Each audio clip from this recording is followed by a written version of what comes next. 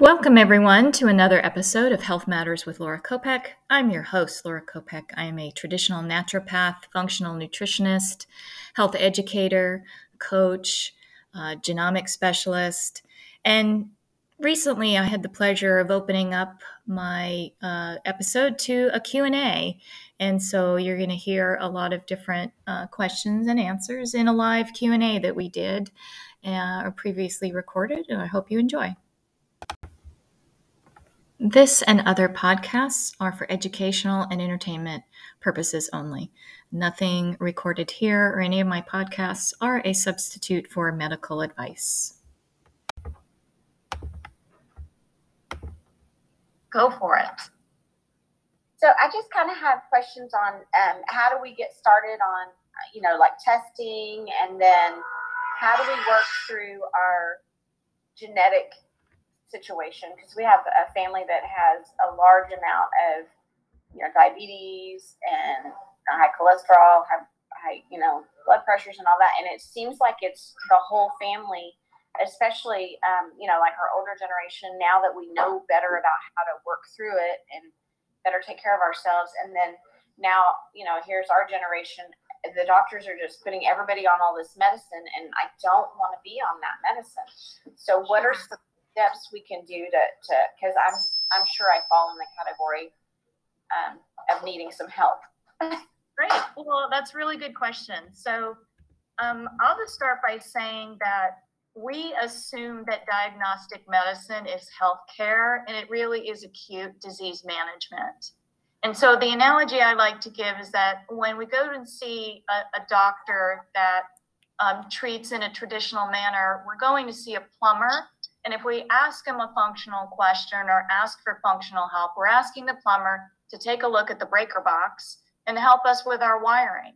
And plumbers and electricians don't really overlap unless you have a plumber that also, became an electrician. So I think as the general public, we need to understand that we're placing an unfair burden on a doctor when we need to be going and seeing a functional practitioner. And then there's a time and a place for those people to work hand in hand together. There is usually, I find, a natural product that is going to help the body without the side effects of a medication. So there's even ways to support, I think you were talking about diabetes and high cholesterol. The best thing when you're working with a functional practitioner like myself is you're going to have more success with supplements, with herbs of that nature, when you come in on the early stages. Things that have gotten really into a full-blown disease, then it's going to be a slower process to get, and maybe more supplements to get the body regulated.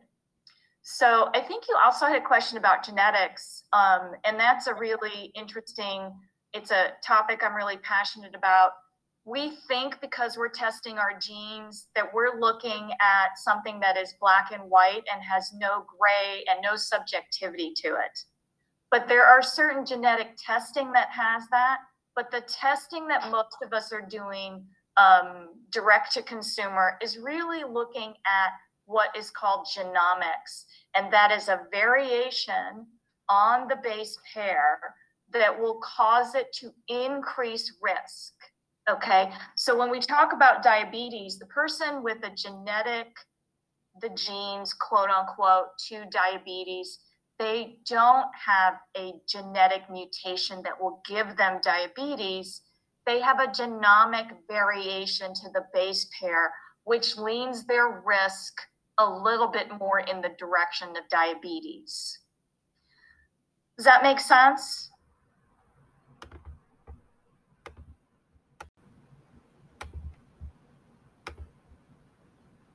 So when you have the risk for diabetes in the genomic testing that we have so far, it hasn't evolved to show the level of risk. That's called a polygenic risk score. And I do think in the next, decade or so, we'll see that kind of testing. So like when you take something like MTHFR, You're going to have some people have a greater risk for diabetes. Some people have a greater risk for heart disease. But basically, MTHFR means at some point you might be prone to inflammation. And so it is the epigenetic piece. It is that the diet, lifestyle, all our choices are epigenetics. And they cause those genes to open or close in a less inflammatory manner if we're proactive. Okay? I do all kinds of testing. If you're wanting to know where to jump in with me personally, the best thing is just get that initial consultation down. I can order traditional testing as well as functional testing. And I have I've been doing genomics now for a really long time, and even, did some lectures at the university where I had my master's degree. So, okay, let's see. You can put your questions in the chat too, if that's helpful. So we've got a question there. Input, can you please give input on eating for your blood type? Dr. Diadamo was one of the pioneers of functional medicine. He was doing food sensitivity testing early on when it was pretty unusual. And he came up with this theory that certain people with certain blood types, he kind of looked at all these people that were coming in and having food sensitivity testing, and he tried to see if there was a commonality between any of them. And he came up with the blood type, that people with blood type A were going to statistically be more inclined to test food sensitivity wise to certain food sensitivities. When you write a book, you're trying to appeal to everybody, so they kind of have a manual in their hands. And so when this first came out, it was a really revolutionary way of looking at food. I do find that when it comes to the acidic foods, the meats and grains, he's pretty spot on. I think over time that diet, in terms of those meats and grains, has really kind of, for the most part, upheld itself. But we're really influenced by the environment we live in. We inhale pollen. That creates, that alters our immune system. So when you look at fruits and vegetables, if a fruit or vegetable is native to that area that you live in, you're probably going to be more inclined to be more tolerant of it. But there's food, and then there's how our body is digestively wired in our microbiome. The organisms in our gut, they have their own DNA. They have their own intelligence. They group in social groupings, and they're going to dictate that they'll trump whether or not, your blood type, they'll trump your blood type. So if somebody's producing too much methane gas and they don't tolerate, avocados or sweet potatoes, doesn't matter what your blood type says, that's going to trump it. Okay, let's open it up to another question.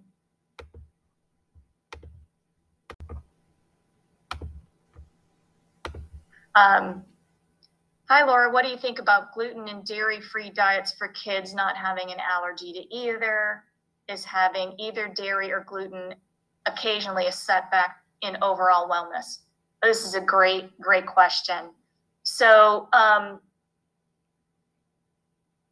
when we talk about food, we have to talk about the quality first before we talk about what has to be eliminated, and then, of course, somebody's personal constitution. So gluten has become an inflammatory food.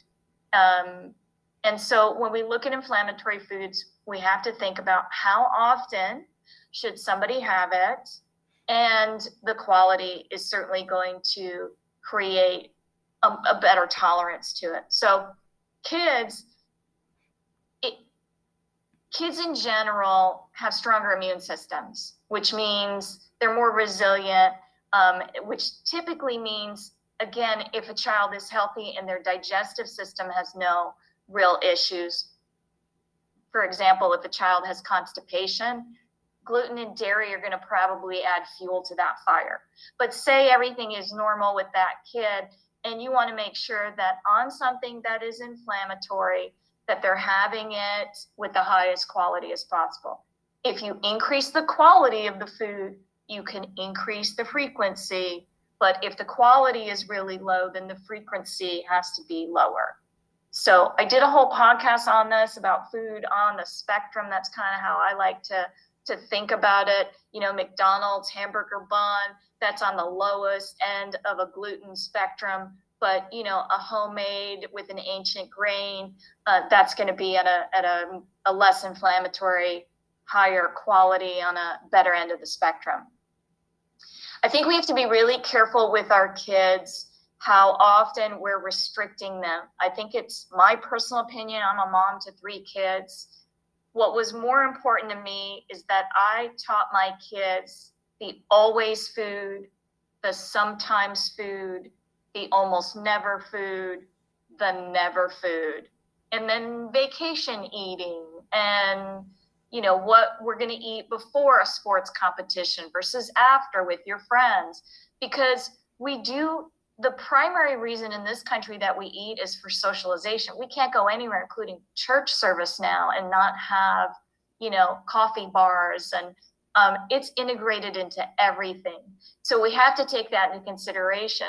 And sometimes it's more important to teach our kids how to be responsible about the things they're putting in their bodies, so we set them up for success when they're going to be on their own in college. If it's a bubble that we restrict everything that's bad, that's like anything else in parenting. Sometimes that bubble doesn't always create resiliency, being able to navigate challenges and adversity. So sometimes it's kind of important to go, we're going to do this, but this is why, you know, but that the foundation that you're constantly really reinforcing, we eat vegetables, we eat food, we eat real food, we do that all the time, so that when we go on vacation and we're in a situation where we want to try this restaurant or this one, and there's less restrictions, then the foundation is really, really strong. And that means that their immune system is strong. And then if a child has a reaction to it, that's part of the conversation. Well, this is why we don't do this all the time. Okay, good question.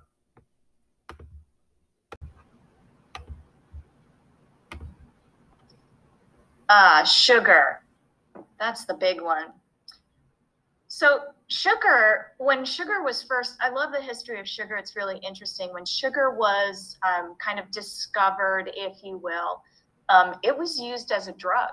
It was used in slavery. It was used in warfare. The same way that you see kind of historically in guerrilla warfare that they're using other narcotics. So sugar was a tool to really manipulate mental health and behavior. And so at some point it hit mainstream, and we don't even think about it as a drug. We think about it as a staple, and it's not a staple. And so we have to kind of, going back to that other idea of always food, sugar's not an always food. If sugar isn't always food, then it's going to have consequences somewhere down the line, whether that is behavioral. In kids, it's typically behavioral. It can be mental health by the time they're in puberty. But serotonin is mostly produced in the gut, and it provides a level of mental health, anti-anxiety, and people with disruptions in serotonin and dopamine, they can experience more anxiety and more depression. So we're not just what we eat in our digestive system, we're what we eat in our brain. Our brain is neuroplastic, it's spongy, and like literally we need, like our digestive system, we want to eat food and it turn over in 24, 48 hours. And the things that we don't use be evacuated through our elimination system, because that's how it's one of the immediate ways we deal with inflammation. Well, our brain actually does that too. I think it's one of the coolest things that our brain will shrink while we sleep. So literally, it's like sleep creates a squeezing on the sponge, and then the inflammation is supposed to leave that sponge and enter into the cerebral spinal fluid, where it will eventually find its way into our elimination systems. But when we're overwhelming our systems with inflammation, and you can call it, processed food, sugar, sodas, artificial ingredients, when it's not clean and the body can't keep up with it, it just builds up in the system. Even things like Alzheimer's, we're looking at many different kinds. It has to do with that there's so much plaque and inflammation that not enough can exit when that sponge gets squeezed. And so the body starts to create more plaque to try and create a barrier to it. And that's when we have problems with transferring information and memories. But, sugar is a significant mood regulator. It has an addictive side to it, again, because it's playing with those neurotransmitters. So as parents, we need to decide good boundaries, good limits on, again, the things that are harmful that we put into our body. I kind of have conversations so that I'm setting my kids up to understand alcohol, right? How to drink responsibly. We want to teach our kids how to eat responsibly.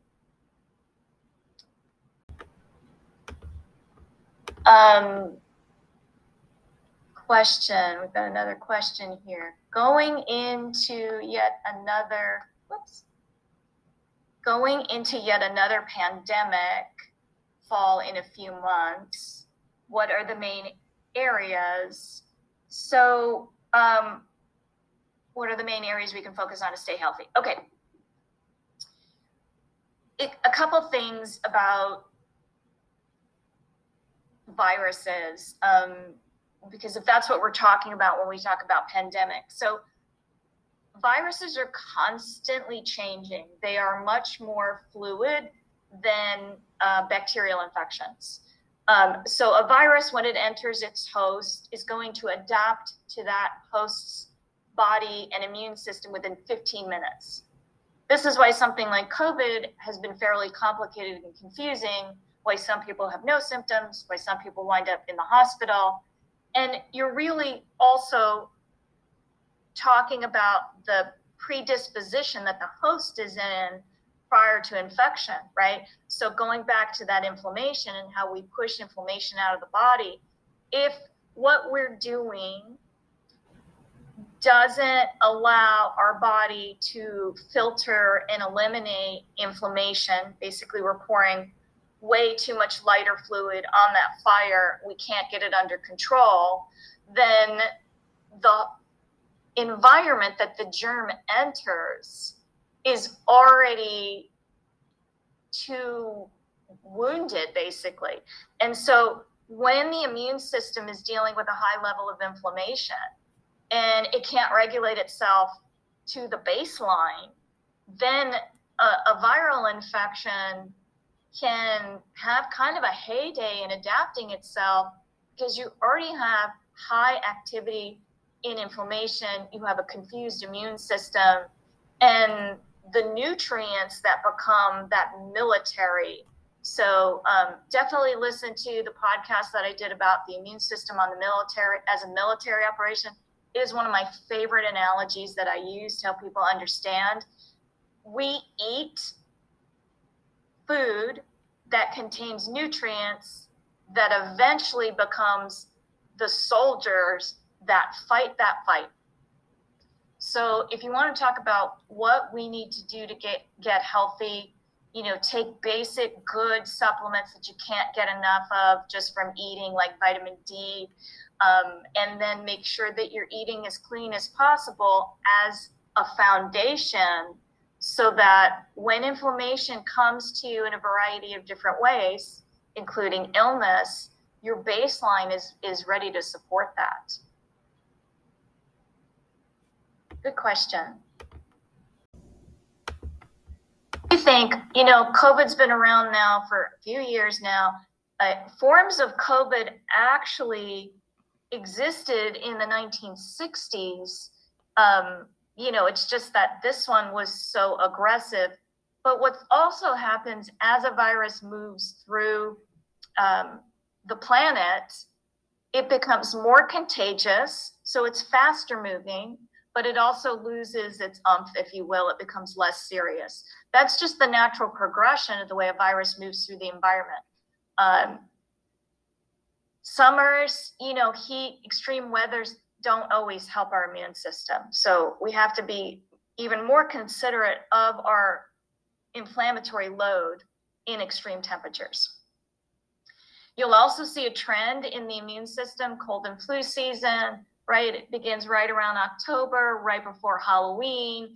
We have that extra sugar through the holidays. We eat extra sugar. And then, you know, Valentine's Day, Easter. So we have this window where people are sick on an ongoing basis. And it's really, if you kind of look at the way everybody, the population's immune system moves through the increase in sugar, it's really kind of interesting. I mean, sugar definitely suppresses that immune system. It does it significantly based on the amount that we do.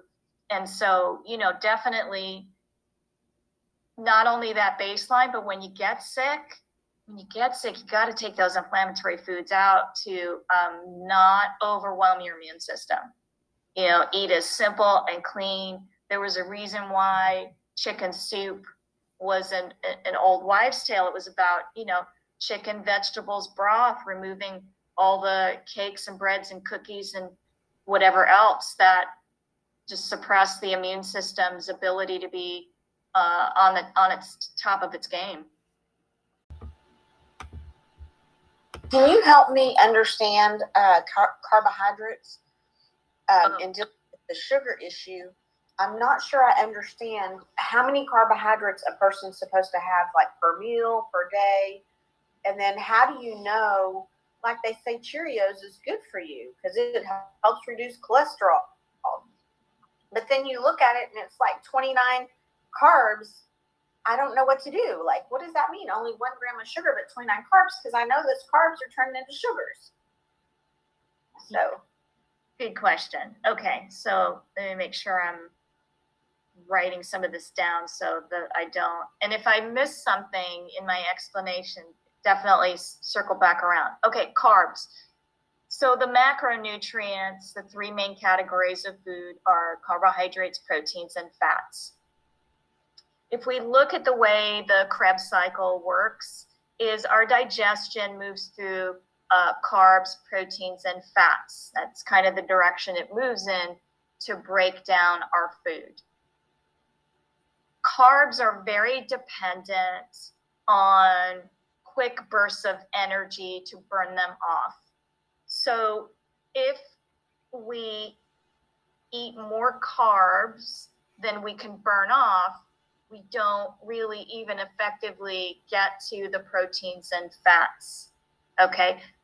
Carbohydrates that don't digest become visceral fat. And that's the fat on a body that's much harder to burn as a clean fuel. Good fat, like essential fatty acids, we burn that pretty efficiently, but it is the visceral fat that gets stored. So it's not always it's not a black and white question of how many carbs. Kids are more active, athletes are more active.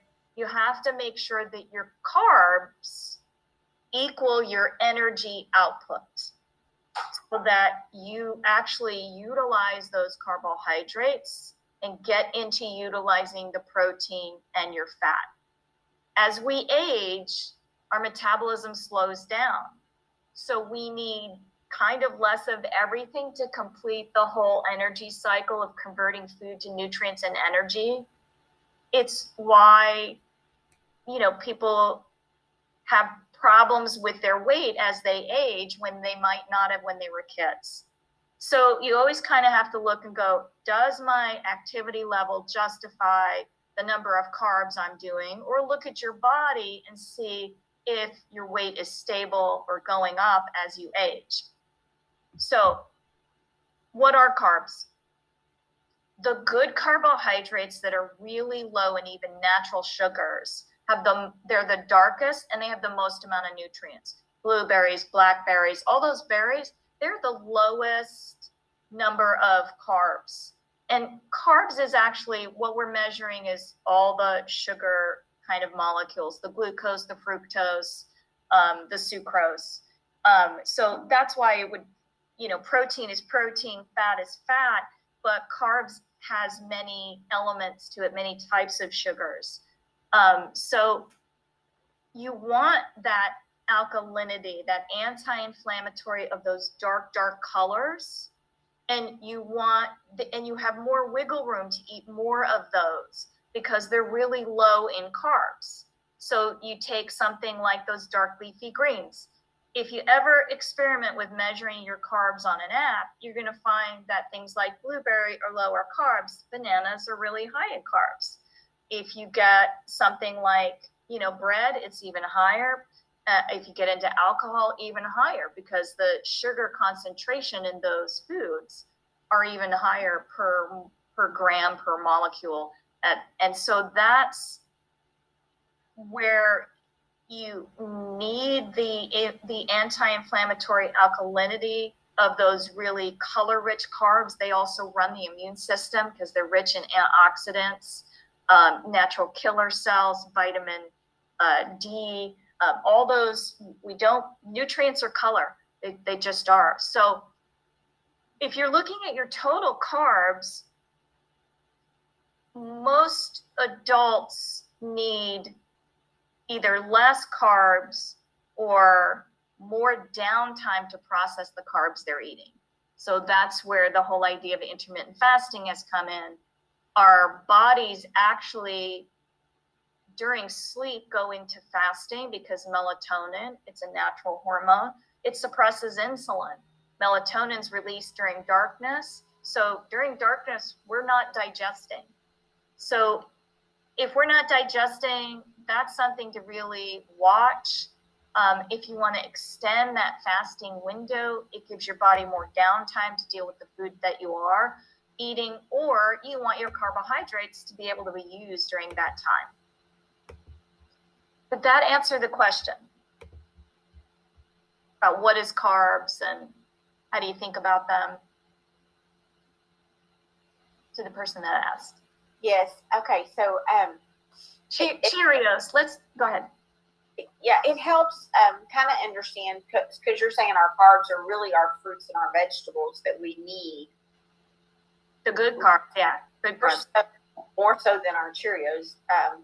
Just trying to figure out, what to do to kind of get a good grasp on which direction I need to be heading. Yeah, I mean, the problem with processed, okay, so you take something like Cheerios, so we're moving into a more intelligent consumer when it comes to food. And we're much more, as women and men too, but we're more health conscious. We want to understand food. So the marketing on these foods are going to lean into that. The word natural in the front, the law says that it only has to be a certain percentage to use that word on the front of a label. So it may not be 100% natural just because we see the word natural. If it says no artificial ingredients, that doesn't mean it's natural. That means it contains no artificial ingredients. So we have to really understand what's happening in packaged and processed food, how to navigate the difference between what is packaged and what's processed, right? So if you turn over the box, if something's packaged and you want to know if it's processed, turn the box over, read the ingredients, and if you know where those ingredients are sourced, then it's mostly packaged and not processed, right? We can go into Sprouts and get sourdough bread in the bakery section. That's packaged compared to going into, a regular grocery store and walking down the bread aisle and all that stuff's going to sit there. with dough conditioners in it, so that it doesn't lose its softness. You can buy a bread that says no high fructose corn syrup in it. Doesn't mean that bread's good for you if it's got chemicals to keep it preserved. So that food on the shelf is already designed to be slow to break down. So that is even going to butt up against a slower metabolism, right? So that's the quality of food. If you're going to use your carb allowance on bread, the fresher the bread, the more that bread is going to be turned over in your digestive system, versus something that's already, you're already set up to fail before you even have that. So, I mean, I haven't looked at a Cheerios label in a long time, but most of the time when I work with people with high cholesterol, it's not cholesterol foods like meat and eggs that is the reason their cholesterol is up. It is the sugars. It is the carbs. It is navigating their carbs. At some point in their aging process, cholesterol is an inflammatory substance once it reaches a peak. So most things in our body, if you imagine we have these buckets and they fill with certain things, and we need them to fill with certain things to do certain things. So like cholesterol is meant to regulate hormones. It's meant to protect the brain. So everybody needs their cholesterol at a certain level. When the bucket overflows, then the liver is just making an inflammatory substance to keep up with the amount of inflammation it has. So when I work with somebody, I'm looking specifically, what is the inflammatory burden in their diet? Most of the time with cholesterol, it is the carbs. It is the amount of sugars that they're doing that just overflows that bucket to the point where it can't be controlled. But you take the medication for high cholesterol, the statin just pushes that cholesterol back, and your body can no longer regulate what the cholesterol it does need to protect the brain, which is why the side effect of a statin is dementia. So you're robbing Peter to pay Paul, as opposed to, because your body's you're still throwing inflammation at it. You're just using a medicine to control one of the warning signs. And that inflammation is still there, and your brain can't keep up with it, and your body can't keep up with it. So be careful on those marketing techniques that are used to appeal to a new generation of food consumer that doesn't understand the labeling. But look, if you find yourself, in a hotel and they're doing that breakfast bar and you grab those Cheerios instead of the Fruit Loops, you're at least moving up the spectrum. See if you can add some blueberries in it to kind of get some anti-inflammation there, if you're stuck doing that kind of thing. There's always a way to make something better and make it worse. And if you find that you really like your Cheerios, and make sure you're getting a salad in at lunch so that you're kind of, again, running that interference and making a really strong baseline. But the idea that Cheerios will remedy cholesterol, that's just not true.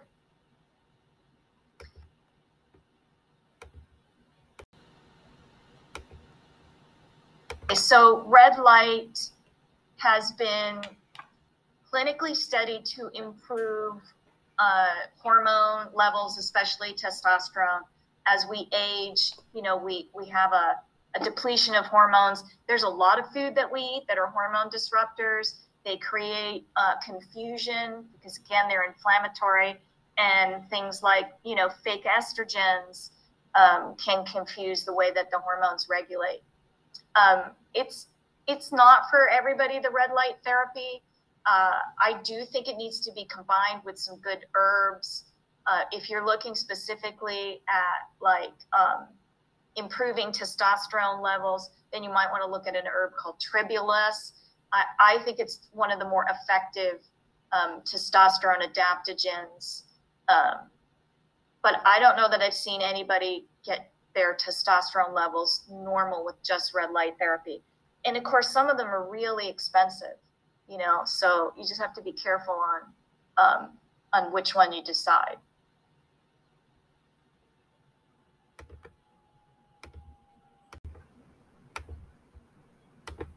Do you have a baseline idea of how much it would cost to get started working with you on some of these issues? Oh, yeah. So, okay. So I'm really about helping people get a plan that they feel comfortable with, that they'll be compliant with. And so that has to fit a lot of different things, right? That has to fit their willingness to make those changes, their budget. So I have the opportunity in being very, very customized to navigate that. So for example, the first cost is my initial visit. It's an hour, it's up to an hour long. Sometimes it's a little bit less, but you're going to come out of that with a treatment plan and some strategies that I'll make some recommendations based on, hearing how you want to do this, prioritize it, what are your main concerns, and then with that plan in place, then we move into the next step. So if somebody wants to do a hormone panel, I use Senesco Neurolabs because I do the functional hormone panel that shows neurotransmitters, cortisol, DHEA, as well as the 3 estrogens, progesterone, and testosterone. I think women's health, when you just go have just your hormones tested by blood, it's very narrow, and in a way, I find very dismissive of how complex women's health can be. So it's really important to understand if somebody's testosterone is low, that they may not want the option of doing even bioidenticals or doing pellets. They may want to know, well, is your testosterone low because your DHEA is low? And is that low because your cortisol is high? And is that high because you have no excitatory neurotransmitters, because your dopamine is really, really crashing? And then is that happening because of of diet, and we need to bring supplements? Is that happening because of something else, a genetic component? So it really is about how to prioritize what you want to do. I definitely have people come in, they're like, I just want to work on my blood sugar and my cholesterol because my doctor says I need medication. And they just want to do those things. They don't want, and I have some people come in and they're like, I don't want to get COVID. And while you can't put a bubble around yourself, you can certainly, again, make that baseline really strong. So you can come in and say, this is what I need to focus on. I need it to be this is my budget for the next 6 months. How would you suggest prioritizing that? And then, we go from there. Usually if somebody needs functional testing, there's still some options to experiment with some supplements. I mean, I've been reading functional testing for so long now. I know certain symptoms are going to show up as certain levels on certain tests. And so, sometimes people are like, I really need to see it. And if I think there's an infection, we have to find out what it is. We can find out how to treat it. It'll get cultured. But, if somebody's saying, I can't afford to do testing, but I need the best opportunity to, get out of this state, then I'm going to recommend, how to prioritize that with the least amount of things. Because the big problem is that we're not heard in healthcare, right? That's the biggest complaint. We go to a doctor and everything is a machine and we're being moved through there. People need to be heard. And when you listen to people, you can help them take charge of their health because they get to participate in the navigation of that. I mean, I have people and they're like, I need to know if my supplements are working. And we do a full functional panel. It's around $400. But they're spending a lot of time, money, and energy in supplements, and we need to know if that's working. So to feel empowered that you can participate in taking charge of your health, there's a much more successful compliancy at the other end of that, especially if you can have somebody like myself as an educator, really explain it to you. If we don't eat antioxidants, we don't have the army to fight the virus. It's that kind of, simplistic strategies that we need to have so that we can navigate and make commitments to those things.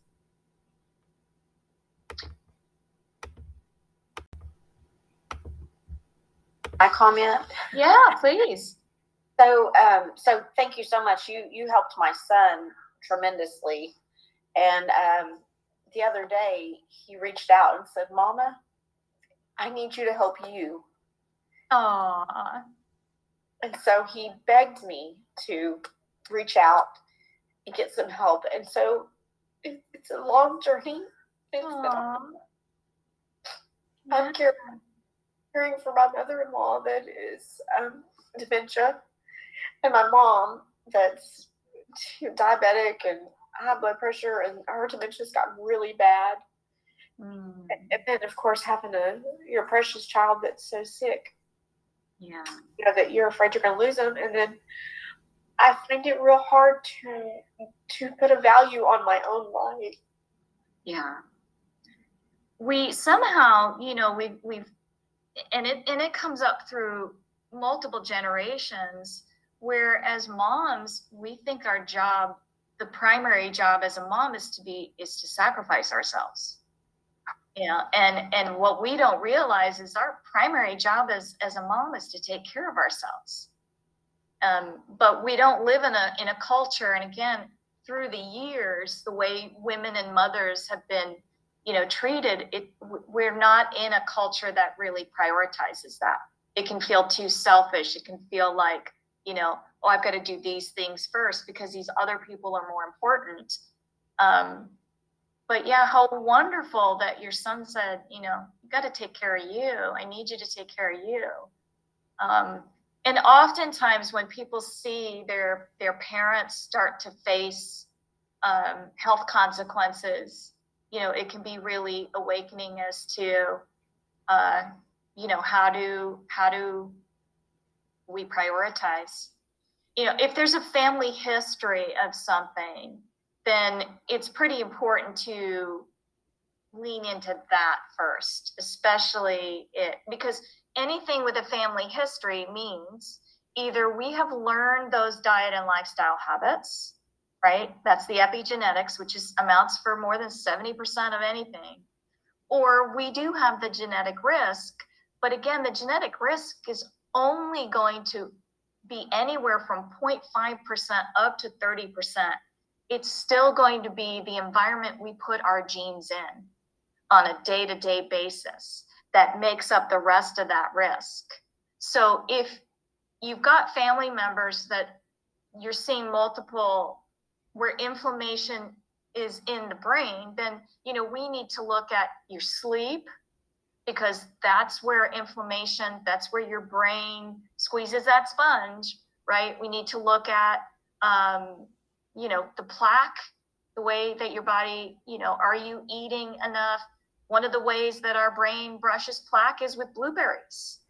They're even testing blueberries in the Center for Age-Related Diseases. So, looking at cholesterol, things that eventually have an impact on the brain. But we can make that field very narrow if you have the most concerns about things that are going on in your family around you.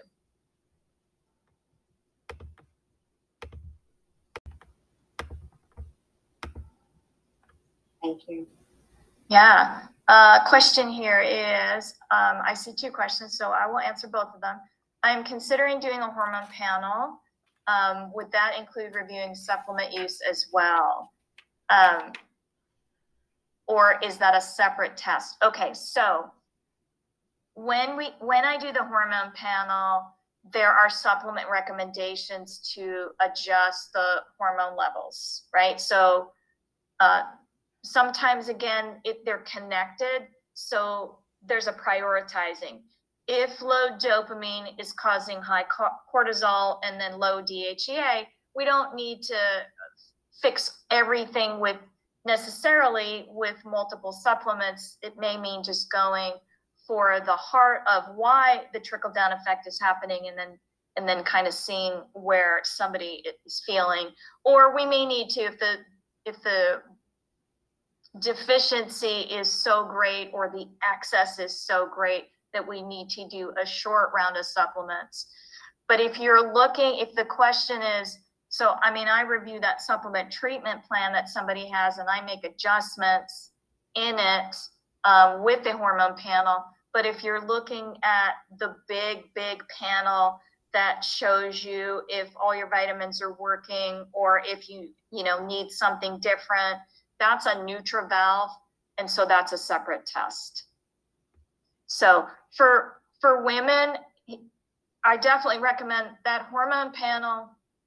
Has been a game changer for everybody that's done it, both men and women. I definitely recommend that if you have any mental health issues, if your doctor's trying to give you progesterone and you don't know if you need it, or an antidepressant, make the commitment to that panel, and we can wait on the NutriValve. And the NutriValve can be staggered. Once you do that, it can be done, every couple of years. It's a big test. And unless there's major crisis going on, somebody with chronic migraines, it's too complicated without that test if they don't respond, immediately.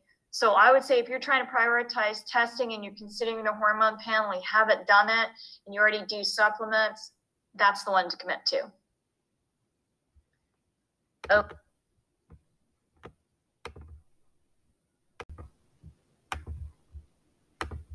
Okay, I struggle with constantly spending so much time in the kitchen to make healthy foods. This is a good one, and the way that I kind of navigate it is, because you don't want kitchen fatigue, right? Is that I usually spend time in one thing. So, for example, if I'm going to make chicken, then the sides are going to have no time for me. So that salad might be sliced cucumber. If I'm baking the chicken, then I'm going to get the potatoes in there so I can make use of the oven at the same time. But again, I'm not prepping anything. If I decide I'm going to make this big salad, then that might be with, leftover chicken, or something that, again, I toss in the oven, like a baked salmon. So you probably want to think about the pieces and maybe move them around a little bit, because all healthy foods does not have to take time. It takes no time to grab a banana, or even slice it and sprinkle some cinnamon on it, right? So what does take time is if you want to make, slice that banana, put it on an almond pancake, but, maybe look at, like my kids know that I'm only going to make almond pancakes maybe once a month, and I'm going to make maybe a double batch and it'll go in the freezer. So maybe they'll have it twice a month, but look at the way you're organizing that so that you can cut down on that time. It can be done.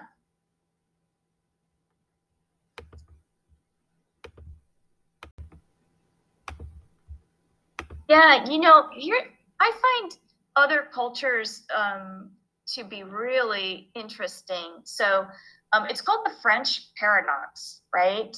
And the French really have, everybody's always confused about, well, why can they eat cream and butter and cheese and bread, and and part of it is when they do those things, it's from scratch. It's just a whole different way about thinking about inflammatory foods so that we can have those things. So when I go in my kitchen and I'm going to spend time on something, it's going to be because I want to enjoy that, and I don't want to pay the consequence for just, grabbing it off the shelf of a grocery store. Well, there you have it. That was our first open Q&A. Really excited to have done that, and a big thank you to everyone that participated. And again, everyone's health is really unique, and I have the privilege of really learning the uniqueness of people's health and really helping them customize plans for themselves. So we hope that a lot of the information is of interest and value to you. Remember, it is for educational, informational purposes. Do not use anything you've heard in a podcast to give yourself medical advice. All right. We will hopefully see you at our next episode of Health Matters with Laura Kopec.